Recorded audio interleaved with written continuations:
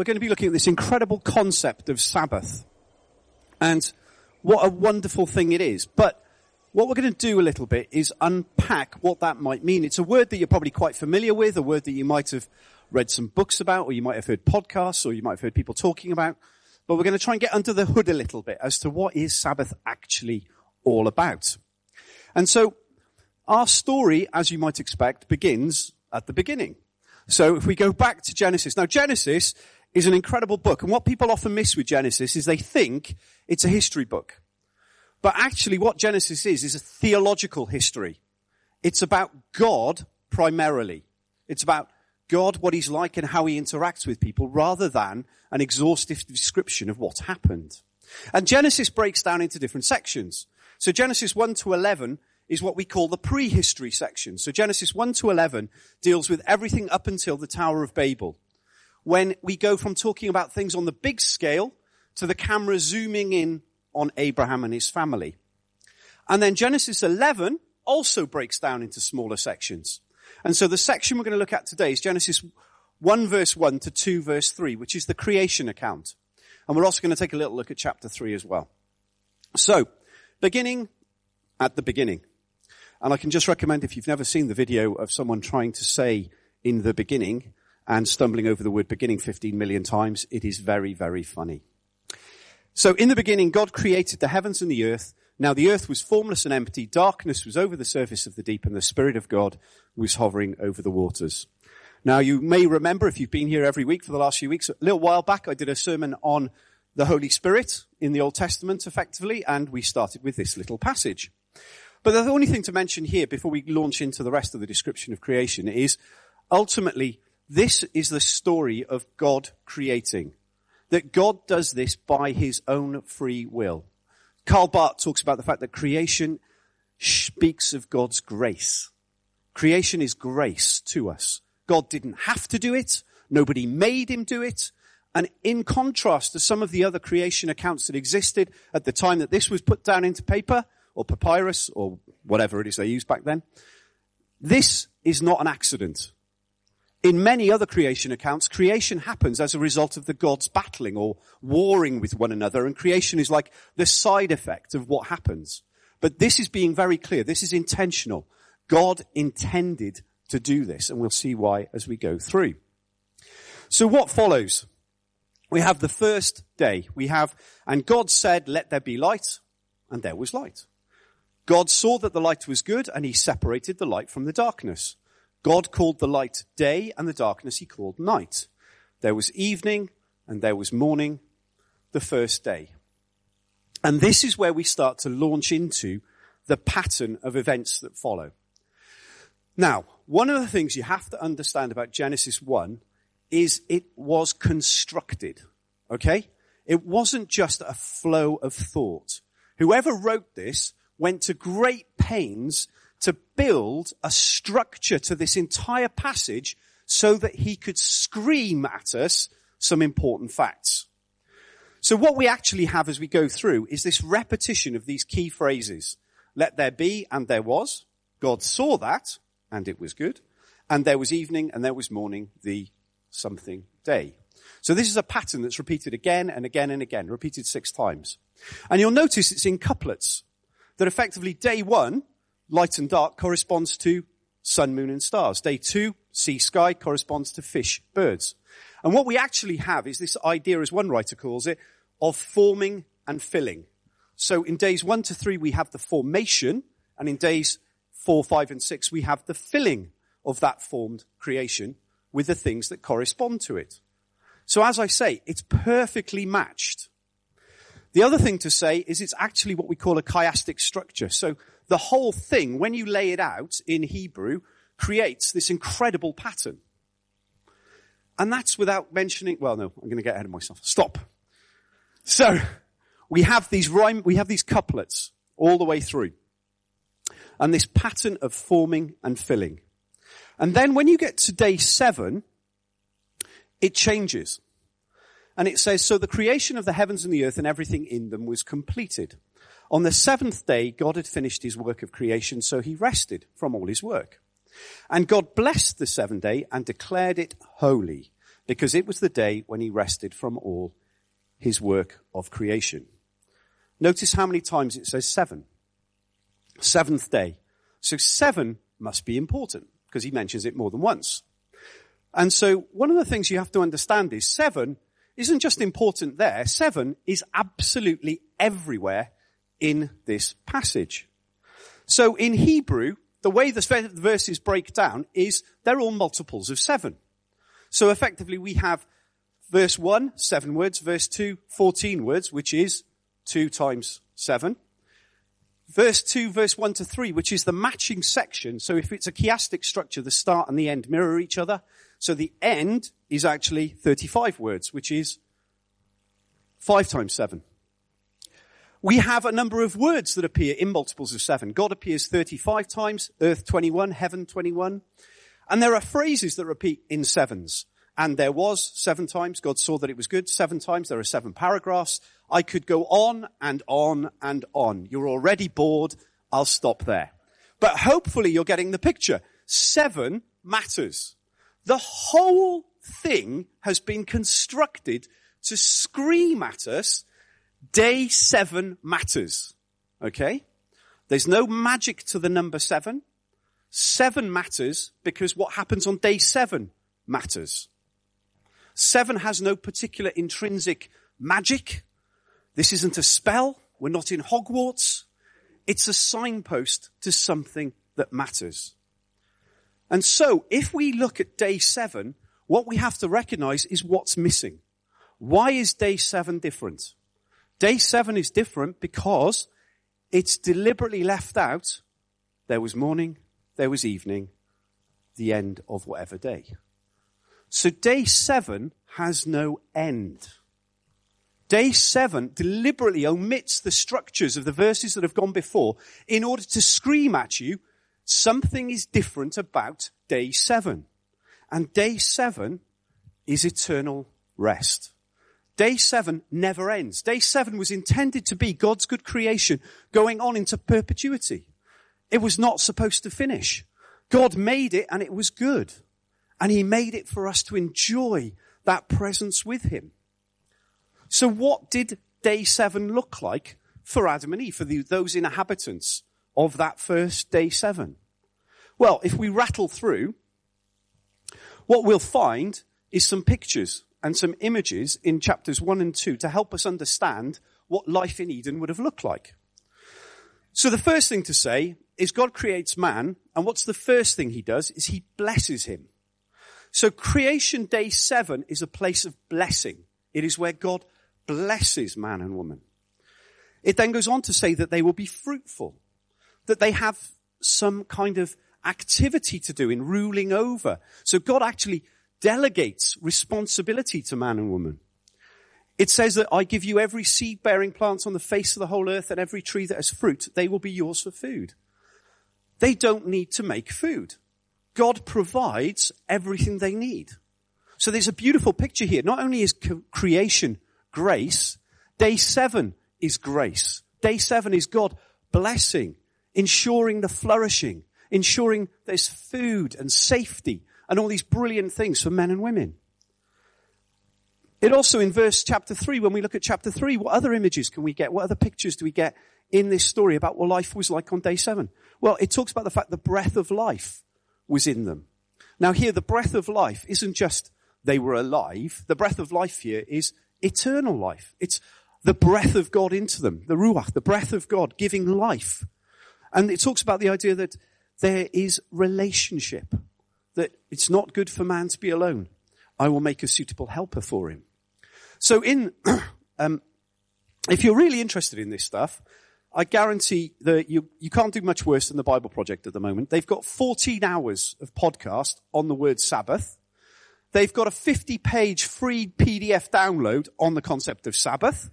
There is so much material on their website. You could spend the next 7 months studying that to your heart's content. But one of the phrases I really like that Tim Mackey uses about the Sabbath is he calls it as it should be-ness. So when you're thinking about day 7, what is day 7? Day 7 is as it should be. It's as God created it to be, as God created us to be. And what do we see in that as it should be-ness? Well, taking all those verses we just rattled through, what we see is a picture of blessing, of life, of abundance, of flourishing, of activity, peace, relationship, and it's eternal. So if you wanted to summarize it, you could summarize it with the phrase, it's harmony with God, each other, and creation. That was meant to be the eternal as it should be-ness. So when we think about day 7 or the concept of Sabbath, what the writer is trying to do is scream at you, that is the key. It is God's presence, because all those things are made possible by God's presence in the garden. All those things flow from God to us. So the key thing about 7, every time you read 7 in the Bible, or you hear 7, you need to think God's presence. You need to think God's living in harmony with God, that relationship with God in as it should be-ness. Because that is what we are longing for. That's what we're dreaming of, and that's our great hope, that one day we will dwell with God in eternal as it should be-ness. So 7 is a whopping great big signpost to that. It's interesting in Revelation as well. At the beginning of Revelation, what do we find? Lots of 7s. Again, the writer of Revelation saying, eternal as it should be-ness. But the sad news is, there's a day 8. And that's where we live now. We are living in day 8 because what happens? Adam and Eve decide to go their own way. Rather than living in obedience to what God had called them to do, they decide to do their own thing. Now, if you're sitting here today and you're new to church or you're new to faith and you're thinking, come on, Dave, this Adam and Eve thing, this fall thing, surely I just can't believe we're all descended from 2 individuals. Well, let me just ask you this. Just put that to one side for a minute and just think, if it was you in the garden and you had the chance to do the wrong thing, I bet you would. Because that's what we're like. That's the thing about the story of Adam and Eve, is whether you like the literal approach to that verse or whether you want to take a slightly more pictorial version of it, the truth of it is mankind screwed up. And when you think about what mankind is like, it's not entirely surprising they screwed up. And so what we see is this rebellion where they basically decide they want to be like God. God has said to them, there are some things I know, but I don't think you're ready for it. So there's a tree of the knowledge of good and evil, as it's called in Genesis, and he says you can't eat of that tree. There's a line in the sand. You can do anything you like. You can eat from every other tree. You can do anything else you like in the garden. You just can't do that one thing. I don't know if you've seen Guardians of the Galaxy, but there's a bit where Groot has this thing with a big red button on it, and you can watch him literally wrestling with the desire to press the big red button. Do you know what I mean? If we put a big sign up here at the front of church saying, whatever you do, do not touch this button, every child in the building will be drawn to it like bees to honey. They will literally be like, oh, it can't be that bad. Now, what we have in the garden is a step further. We have the big red button, but we also have the voice of someone in the ears of Adam and Eve going, it can't be that bad, can it? What'll happen? He's exaggerating. It can't be that. It could be good. Oh, imagine, what if pressing it is good? Wouldn't that be fun? Go on, press it. Go on. You know you want to. We are very simple creatures, aren't we? When we're under that kind of pressure, what do? We press the button. And so what we have is in Genesis, Adam and Eve press the big red button. They eat of the one tree they're not allowed to eat from. Even though they could eat from every other tree in the entirety of creation, because it's a big red button, they can't help but press it. And so what happens is creation shifts. Creation breaks. And what we see is a change from day 7 with all its blessed as it should be-ness into what we now know as the world around us. So the pictures we start to see coming out of Genesis chapter 3 of what is lost. Well, one of my favorite verses in the Bible is this one at the beginning of chapter 3 where it says, God was walking in the garden in the cool of the day. You know when God says, I made this and it was good? If you want proof that God thought it was good, it's this verse, because he just loved hanging out in it. He wanted to spend time in this thing that he'd created. He wanted to spend time with Adam and Eve. And this picture of him walking in the garden in the cool of the day is just a beautiful image of God enjoying his creation. And again, once again, as it should be in us. So when they get booted out of the garden for pressing the big red button, the reality is they lose that. They lose that walking with God in the cool of the day. They lose that presence of God with them. But a whole load of other stuff starts to creep in. The first is shame. Nakedness. Afraid because I was naked, so I hid. They were ashamed of what they looked like. They were ashamed of what they'd done. So they start to hide from God. And then God says to them, because you have betrayed this instruction I gave you, I'm sorry, but this blessing, this as it should be-ness, you've lost it. Ultimately now, cursed is the ground because of what you've done. And you will have to toil all the days of your life. And so instead of this wonderful provision of God, this ease of living, this flourishing, we have a picture of grind, of graft, of toil, of turmoil, of difficulty. And so they get banished and they get rejected from the tree of life, which means they lose the ability to live forever. That death enters the world. And so there's a terrible cost to all of us of that moment. And that cost we are living with now. If you list through those chapters we've looked at, what we start to see is shame, fear, conflict. Adam and Eve fall out over it. Adam blames Eve. Eve blames the serpent. And he didn't have a leg to stand on. No. It's an old gag. Sorry, I just started saying it and I just thought I had to go with it. There's struggle to grow food and survive. Life becomes really difficult. We have death and they're banished from his presence. So day 8 is a picture of disharmony with God, with each other, and with his creation. So what we can see is the great price of what has been lost. And so when we now think about Sabbath, when we look forwards, when we think, actually, what is God calling us on to? Well, the good news is because of Jesus, we can enter God's Sabbath rest, as we'll see. And this beautiful picture of Sabbath, as we see in the Bible, unfortunately gets twisted and distorted and just becomes once again another thing for us to feel guilty about. But the point I want to make is Sabbath is so much more. And the first thing is Sabbath is so much more than Sunday. Get Sabbath and Sunday out of your heads. It's messing with your thinking about Sabbath. You need to erase the link between Sabbath and Sunday. Because Sabbath is so much more than Sunday. Sabbath is all about eternal rest, harmony with God, with each other and creation. And if we reduce it to not doing stuff on Sundays, we've totally missed the point. Sabbath is about flourishing and harmony and so many great things, and we want to make it about not doing stuff. I don't know about you. I grew up in Wales in the 70s. Yes, I'm that old. And the reality was, some of you may remember, Sundays with everything shut, with nothing on TV, with parents who just didn't know what to do with you when it was raining. It was not a picture of flourishing.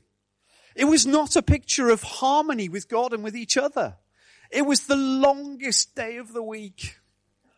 It went on forever. I hated Sundays with a passion as a kid because it just felt like life had been sucked out of the community. Life had been sucked out of our family. And it just became about what you weren't allowed to do. Now, I was fortunate. I grew up in a home in some ways that didn't observe Sabbath the way some families did. Poor old Marion, the list of stuff they weren't allowed to do on a Sunday. So the reality is we make it less. Do you see what I mean? In some ways, we make Sabbath less of a day. We make it less enjoyable, less about flourishing, less about harmony with each other and with God. And that so isn't the picture of Sabbath in Scripture. It's meant to be a day of flourishing, harmony with God, with each other, and with creation. The other thing to say is Sabbath is about so much more than stopping. Now, I will admit, one of the translations of Sabbath that's used in Genesis is to cease and desist, to stop. So there's something about stopping, and we're going to explore that over the next few weeks. But the point I want to make today is it's about so much more than stopping. Because the reality is many of us on this hamster wheel that we call life love the idea of Sabbath because we think, I just need to stop. That life is so busy, so hectic, and so we hear this picture of Sabbath. We read books like The Ruthless Elimination of Hurry, and we think, oh, wouldn't that be fabulous? What if I could just have a day where I didn't have to do anything? What if you're a single mum? What if you're a subsistence farmer in Africa? Can you stop and do absolutely nothing for an entire day? Is that what God is saying to you? That ultimately you need to feel bad because as a single mum you can't stop. You've got to change nappies. You've got to do all kinds of things that any single mum will tell you is definitely work. You can't stop. So what are you supposed to do? You're supposed to feel bad because you're not stopping? Is that really what God's saying to us when he talks about Sabbath and stopping? The other thing to say is so many of the websites out there, so many of the podcasts talk about stopping on Sunday in some ways as an apologetic for our capitalist worldview. We work days 1 to 5, days 1 to 6, all the hours under the sun, but we take a day off because God's told us to get a day off because we need that to feel good. Well, maybe working 90-hour weeks is why you're not feeling good. I'm not entirely sure. When God talks about Sabbath, he's not creating a fire break in the endless consumption of capitalism. He's not suggesting, actually, we've set the world up under this economic system, and what we'll do is we'll put in these little fire breaks so everyone can get a bit of a breather, then they can go back to making bricks for Pharaoh. That's not what God's talking about. That's not God's plan for us. That's not God's vision for us, and it certainly isn't his vision for Sabbath. And sometimes we think, oh, I just need to stop. If you think it's about stopping, again, I think you've missed the point of Sabbath. St. Augustine. So I'm a little obsessed with St. Augustine at the moment. I'm reading a book called On the Road with St. Augustine. Augustine is a guy who lived in AD 354 to 430. So very early on in the church. So just after the church stopped being persecuted, Constantine had made the church the official religion of the Roman Empire, or one of the religions of the Roman Empire. And so Augustine is able to freely preach and write. Now this is a young guy who is deeply ambitious. So he moves to different major centers where he can pursue his career. And he pursues absolutely everything. Sex, money, power. He goes a bit loopy. He tries everything, does everything, and ends up writing a book called Confessions. And in Confessions, he starts by pointing out that all his activity had come from a heart disorder. And he says, you made us for yourself, O Lord, and our heart is restless until it finds its rest in you. So rest is found in relationship with God. It's not found in just stopping. It's also not found in 1,001 other things that we fill our lives with. Rest will not be found by having the perfect house, whether that's by filling it with stuff or Maria Kondoing the heck out of it so that it's so minimalist. You read stuff like, a tidy desk is a sign of a calm and tidy mind. You should see my desk. The reality is, tidy or not tidy, full of stuff or empty, none of that is going to give you rest. Now this is where we get contentious. Creation is not going to give you rest. Creation feeds the desire for more walks because you get away from it all. It's quiet. It's beautiful. You're surrounded by beautiful surroundings. You've escaped. And the desire for more of that leads to you buying a house somewhere that's very beautiful and trying to get down there every weekend. It just feeds back on itself. You want more, you want more, you want more. Holidays. Who doesn't like a holiday? But the reality of holidays, again, As soon as you get back from your holiday, what's the thing you start doing? Planning your next holiday. They did a survey of the top 10 passwords that are in use in the UK at the moment. Number 1, I think, is password. Number 2 is 1, 2, 3, 4, 5, 6, 7, 8. But I think in the top 10 is the word holiday. Tells you a lot about the psyche of the British people, doesn't it? But again, holidays, that's not going to give you rest. It's nice, but that's not going to give you rest. Any form of escapism. I think ultimately as well, in Alcoholics Anonymous, they call it pulling a geographic. It's the idea that actually, if I can just move away from here to somewhere else, all my troubles will be left behind. But the sad reality is, unfortunately, you go with you to the new place, and lo and behold, you discover a whole load of new troubles. But there's something about this constant desire for more, whether it's more holiday, more weekends, this misunderstanding of actually all I need to do is stop and then I'll feel better. No.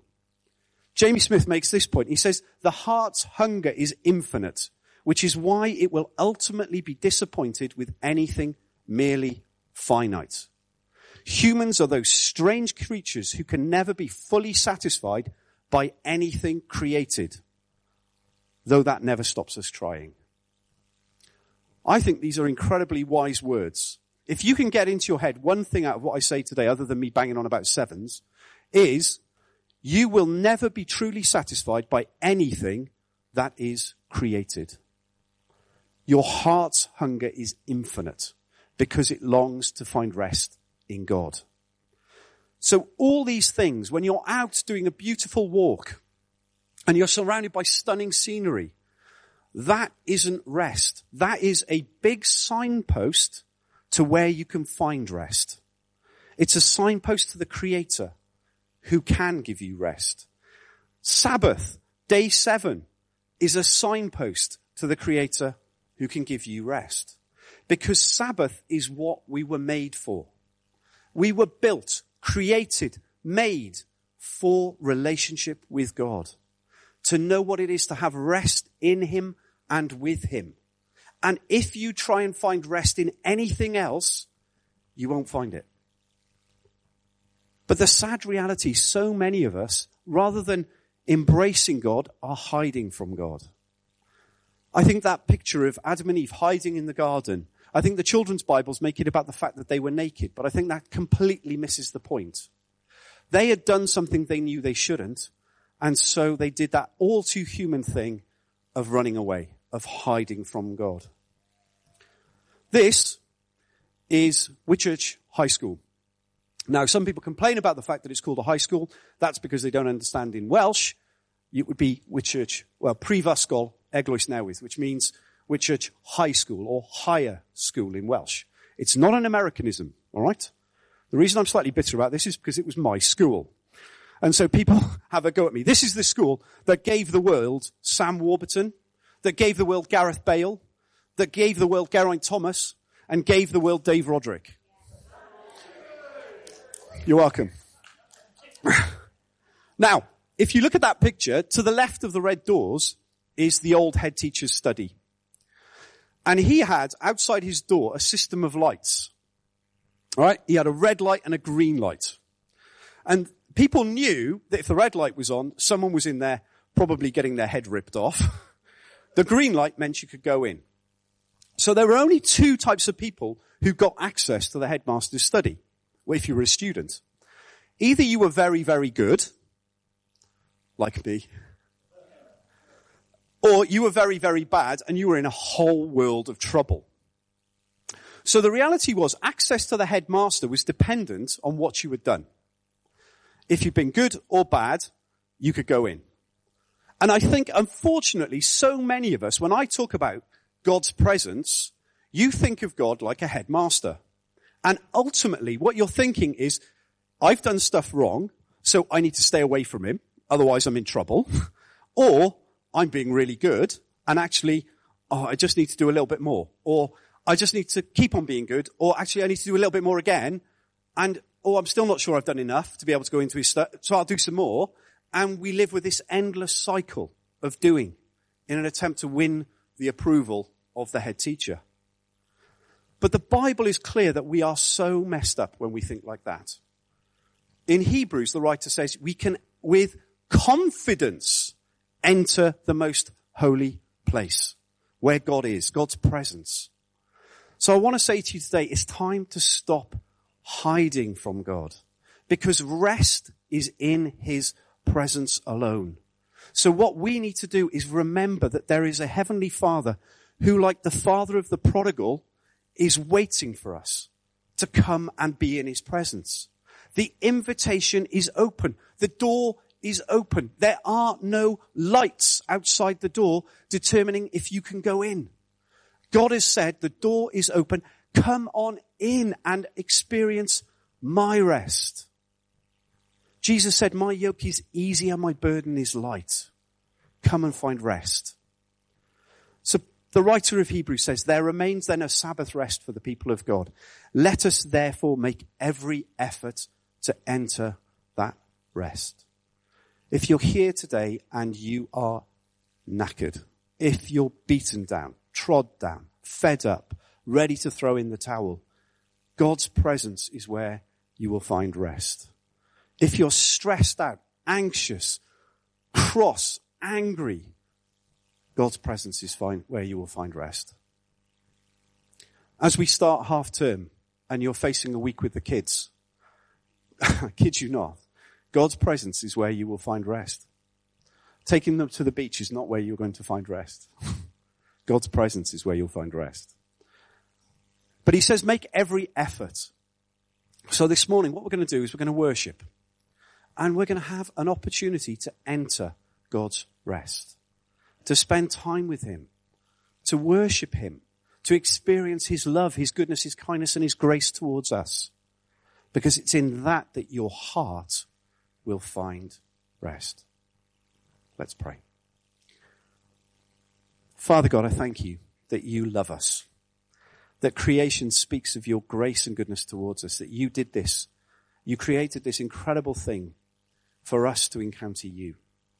And that Sabbath is this beautiful picture pointing to you.